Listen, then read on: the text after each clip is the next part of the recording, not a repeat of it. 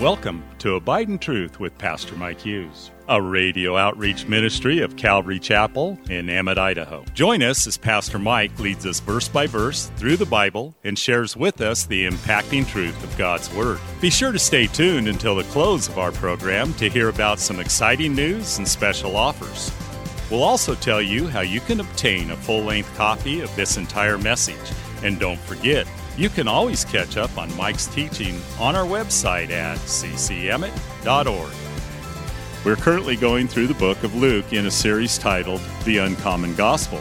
So grab your Bible, turn up the volume, and follow along with us. Here's Pastor Mike. Turn your Bibles to Luke chapter 6 this morning for a message titled The Dozen. There was a missionary who came and visited a church. I heard a pastor talking about this one time. He was addressing his church, and he was basically a missions board guy trying to get people to go onto the mission field. He said, you know what the number one enemy to missions in the world is today? He said, well-meaning parents who are afraid for their son or daughter to go on the mission field, and they tell them, don't do it. Don't do it. I get that because I have kids and I'm like, yeah, remember what happened to Jim Elliott? No, you're not going to Ecuador, But at the end of the day, even as parents, that's a step of faith for us to say, okay, you know what? My son, my daughter is called to the mission field. Okay, Jesus, I trust you. I trust you. And you know what? At the end of the day, you step back and you kind of look at it all. You're like, okay, are they going to regret that they gave their life on the mission field in eternity? No. Are they going to regret that they didn't build the big empire and retire with millions of dollars in the bank and then die? Yeah, they might regret if they did that. What is life really about? And so these guys, Simon Peter, always listed first. Peter was the leader. Jesus would appoint him. He's probably the oldest. That's why we assume he's the oldest. But always listed first. And he's the apostle who we know who had the foot-shaped mouth. Peter was always sticking his foot in his mouth. And I love Peter for this because, man, when I say stupid things, I just think, you know what? If Jesus can call Peter and use Peter. But he was nicknamed Peter. The Rock is what that means. I guess he looked like the Rock Johnson, like Dwayne Johnson. I don't know, probably not.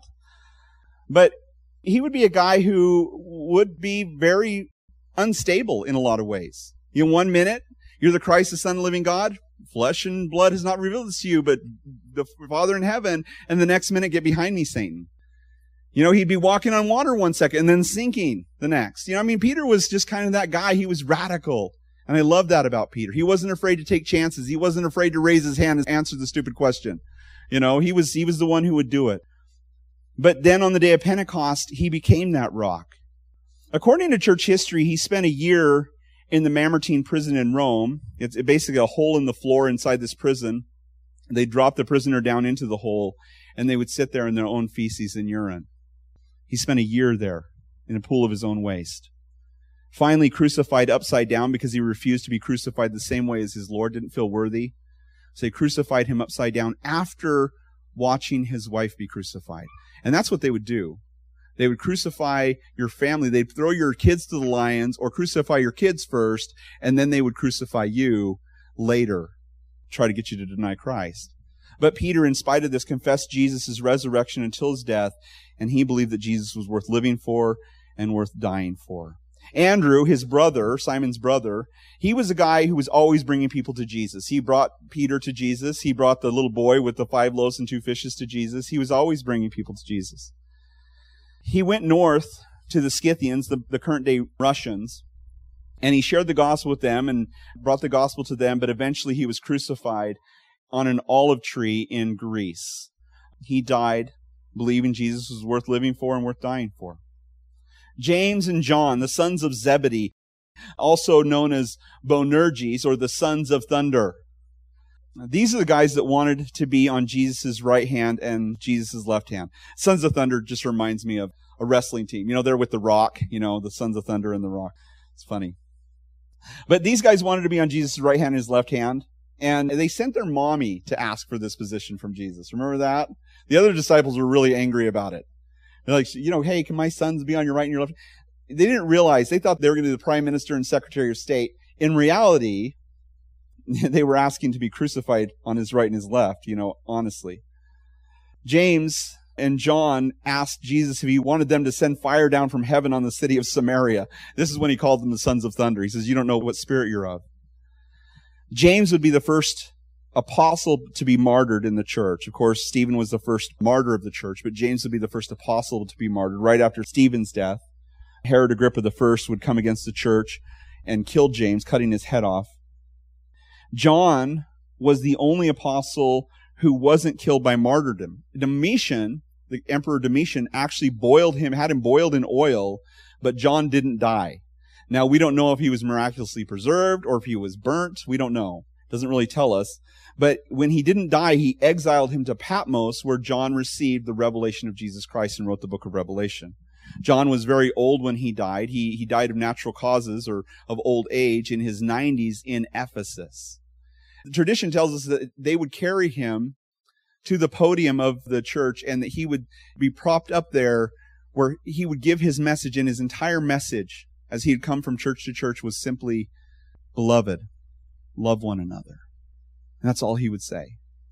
The importance of love. He was the apostle of love, the disciple that Jesus loved. And neither James nor John denied Christ in the face of persecution or even death.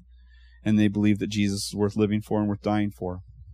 Philip, and not to be confused with Philip the evangelist in the book of Acts, but Philip the apostle, he was the one who said to Jesus, Jesus, show us the Father, and it will suffice us.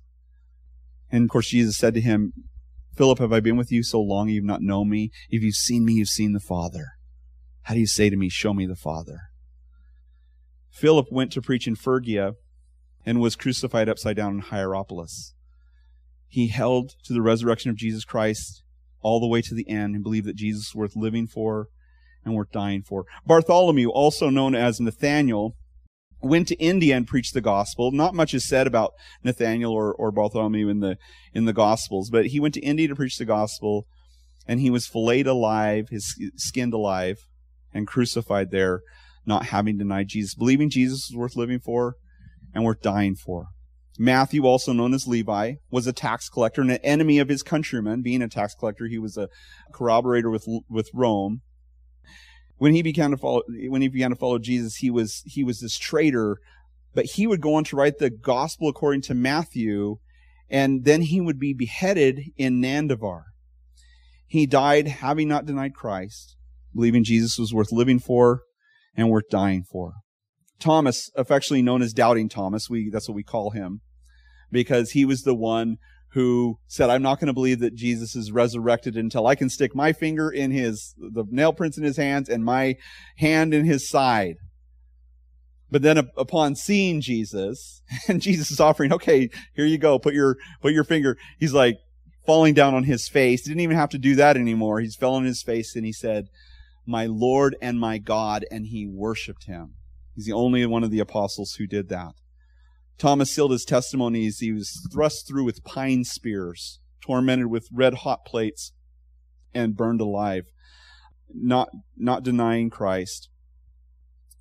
Let's see, did I say where he went? Okay, I guess it doesn't tell us where he went. But he didn't deny, he lived for Jesus. He believed Jesus was worth living for and worth dying for. And James, the son of Alphaeus, it may be actually James the son of Alphaeus or James the Lesser. Yeah. We don't know if he was younger than the other James or shorter than the other James, because it could mean either. And so that's what they call him, James the Lesser. He was taken to the top of the temple and thrown off, and his head was smashed by a fuller's club. He didn't deny Christ in the face of persecution, and he believed that Jesus was worth living for and worth dying for. Simon, called the Zealot, or Simon the Canaanite. In Mark, he calls him Simon the Canaanite. The Canaanite term was in regards to not his nationality, but rather his passion for the land of Canaan. And they were called that by Rome because of their zealous passion for the land of Israel. But they were also known as daggermen. They'd go into a crowd filled with people, and they'd go up to a Roman soldier, and they'd stab them with a knife, and then put that back in their cloak, and they'd run out of the crowd, undetected. And so that's what they did. These zealots were against Rome. Jesus would call him to follow him, and Matthew, a corroborator, or Matthew the tax collector, along with him. This would be like having Joe Biden and Donald Trump on the same team. Not so good. These guys probably did not like each other before Jesus. But Simon became zealous for Jesus. and went on his missionary journey to Egypt. In Egypt, Cyrene, Manchuria, Britain, Libya, and Persia. So the guy was zealous in his missionary journeys too, not just in his zealousness for the land of Canaan. And he never denied Christ. He died by crucifixion in Syria, by the governor of Syria. And so he never denied Christ. He believed Jesus was worth living for and worth dying for. And Judas, the son of James, possibly Judas, the brother of James. There's a question about that. And he's also known as Thaddeus. And it's reasonable that he didn't want to go by Judas. So he went by Thaddeus for obvious reasons. And he went to Mesopotamia to preach Christ among pagan priests and was beaten to death by sticks. And having not denied Christ, believed that Jesus was worth living for and worth dying for. All these guys went to their death believing that Jesus is worth dying for. Thanks again for listening to Abide in Truth with Pastor Mike Hughes. If you would like a copy of today's sermon in its entirety, call us at 208-365-0991 or send us a text at 208-991-2756. Be sure to mention today's date. You can also listen to Pastor Mike's latest message on our website at ccemmett.org. And don't forget to search for Calvary Chapel Emmett on iTunes and YouTube. Remember to hit subscribe when you're there. Thanks again for listening, and remember, always abide in truth. Until next time, God bless.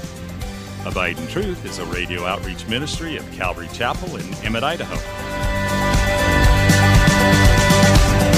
You saved my soul till the very moment when I come home. I'll sing, I'll dance, my heart will overflow. Calvary Chapel of Emmett would like to invite you to watch our services live on Facebook. You can watch us every Sunday morning at 8:30 or 10:30. Just go to our page, Calvary Chapel of Emmett, and scroll down for the live service. It is an interactive experience. While on our page, feel free to watch previous Sundays as well. So join Calvary Chapel Emmett Sunday morning at 8:30 or 10:30 on Facebook. We look forward to seeing you.